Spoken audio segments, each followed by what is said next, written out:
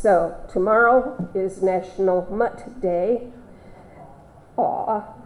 There are any number of various canine days observed through the year, and tomorrow is National Mutt Day, and I wanted to use the occasion to talk about mutts and animals and other such people. I was just going to talk about dogs and how to let them help us make our way through a seemingly ever more troubled world.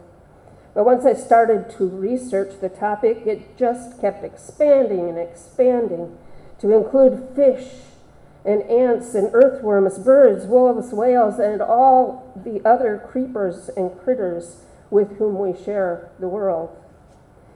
There were so many readings that I wanted to share with you, many from my own books, because animals are a favorite book topic of mine also. I spent much of my week delighting in learning and relearning and enjoying stories about animals of all kinds. And then I took a breath, reined myself in, and we're mostly going to talk about our dog friends today.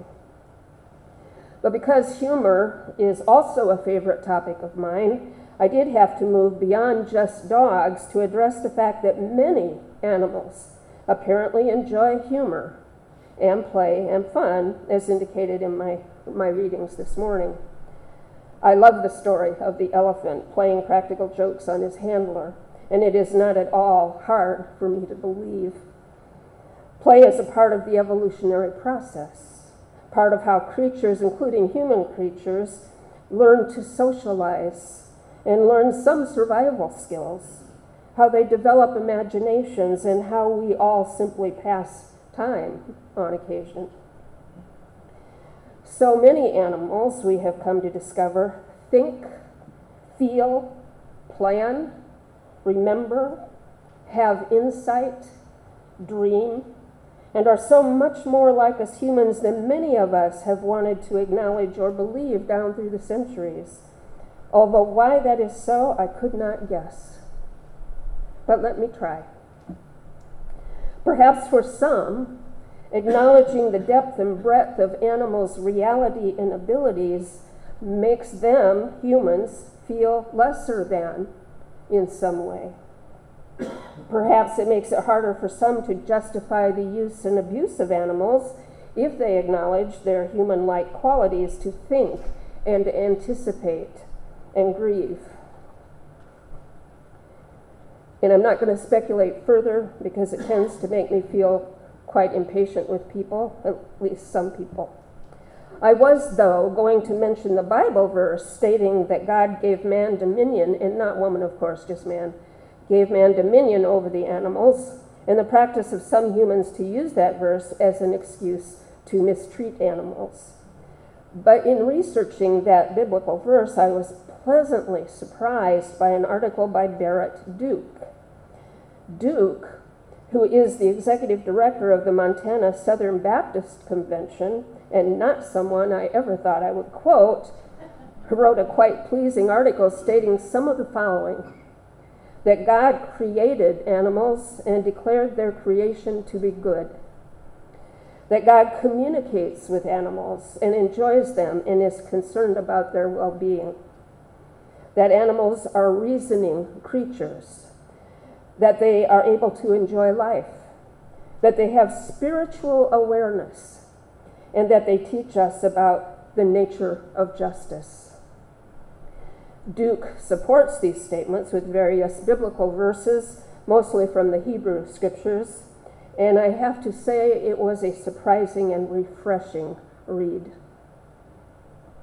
At any rate, between Duke and me and all the authors I read in preparing for this morning's sermon, animals have an esteemed place in the world for many people, and this is more likely true of household pets with whom we share our day-to-day existence.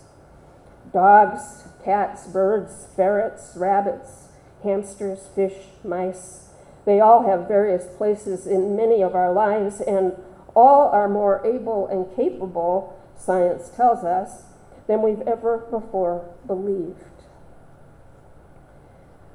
My favorite co-human is dogs.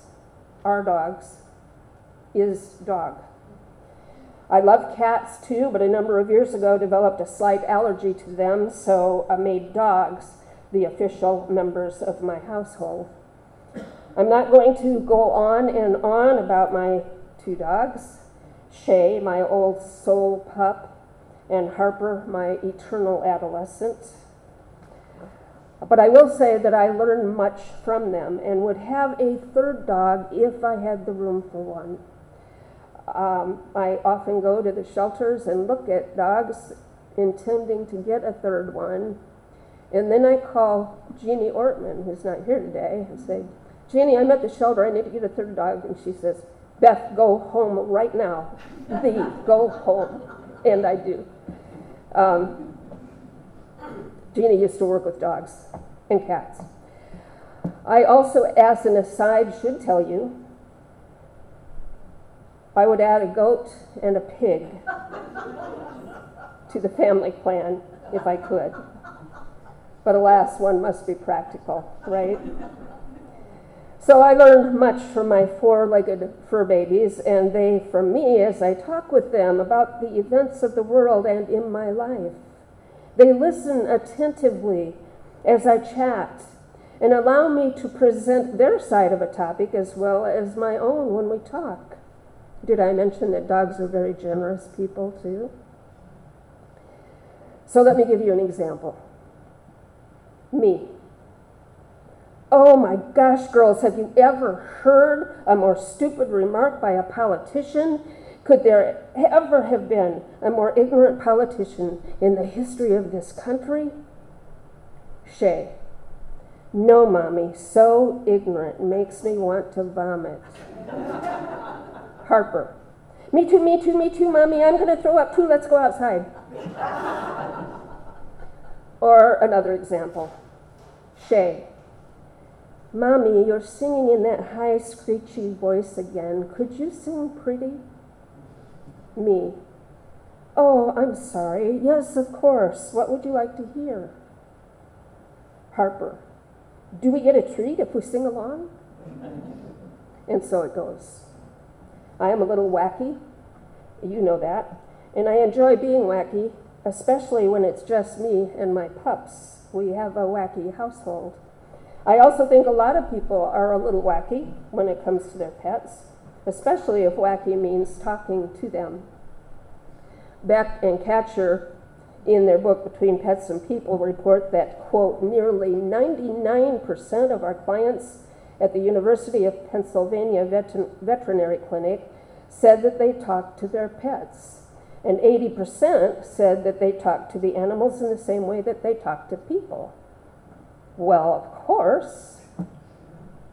One owner said, well, when we are walking, I just talk to him about what's going on. I ask him if he saw that other dog or knew what that person was doing. The authors continue, another client said, I talk to my cats when I get home just about what happened during the day. I don't get a chance to talk to anyone else about it because it sounds too much like complaining. My cats, they don't mind. And another put it more simply, I just talk, just what's in my head, like I was talking to myself, only I don't feel like I'm nuts because the dog listens.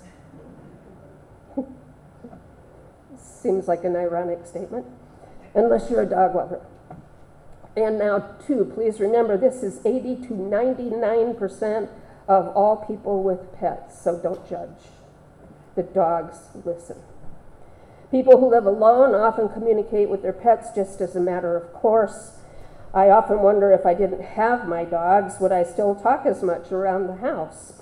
Probably not, because as the man said in the preceding paragraph, the dogs listen. The same authors write that the conversation with the pet often involves confiding in the pet, and that some, more often children, of course, believe that the pet understands them. I don't think that's terribly far-fetched. My dogs certainly read my mood, if not my thoughts. When I'm happy and excited and energized, they smile more, and dog lovers know what I mean by that. They wag their tails more, and more often run around expectantly as if in my excitement we are all going to share some special joy.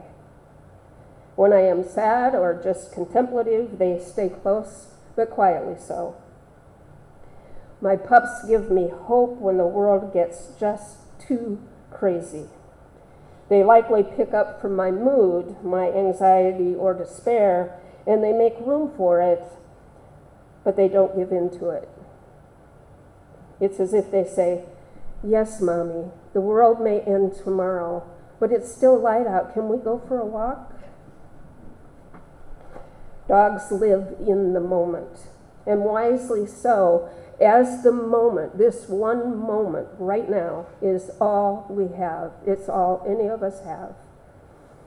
Though as responsible people, we must do some planning in our lives. If we could adopt the in-the-moment spirituality of our dogs, we would be the better for it. And I use the term spirituality intentionally. While I don't know that my dogs have any sense of spirituality, I don't know that they don't either. And the idea is not as out there as we might think. An article in a National Geographic special said that some animals may possess a spiritual-like awe and wonder in their lives. And I quote from that article, "Among the chimpanzee behaviors documented by primatologist Jane Goodall, perhaps the most extraordinary involves males who carefully approach a local waterfall, moving rhythmically and throwing rocks into the churning water before sitting in contemplation. They also dance at the beginning of thunderstorms," unquote. That is quite amazing, although not for me at least, beyond the pale. Who is to say? Research is teaching us more and more about animals and helping us to believe that they are far more evolved, far more able and capable than we have ever believed. And spirituality, at least as many Unitarian Universalists understand it, is infinite and without boundaries. When I see an eagle soaring or hear a cardinal singing, it can be a very spiritual experience for me, and I am not willing to denounce that possibility beyond the human experience. Okay, now I feel as if I am rambling a little bit all over the map. There's so much to say on this topic. But what I want to say in this sermon is that life is hard right now. Really, really hard, even for those of us blessed with homes and food and family and friends. Life is scary in so many regards. And yet, there is good. There is good, too. Good and love and generosity abound, even in the midst of greed and prejudice and hatred. Staying in the moment, as our dogs so capably do, even as they remain attuned to those around them and ever ready for an adventure, is probably a good way to live. We can't fix everything, but we can acknowledge our feelings and then move into the moment and away from despair. We must anticipate joy in whatever ways we can, and as our dog friends teach us, just keep on wagging. May it ever be so, and amen.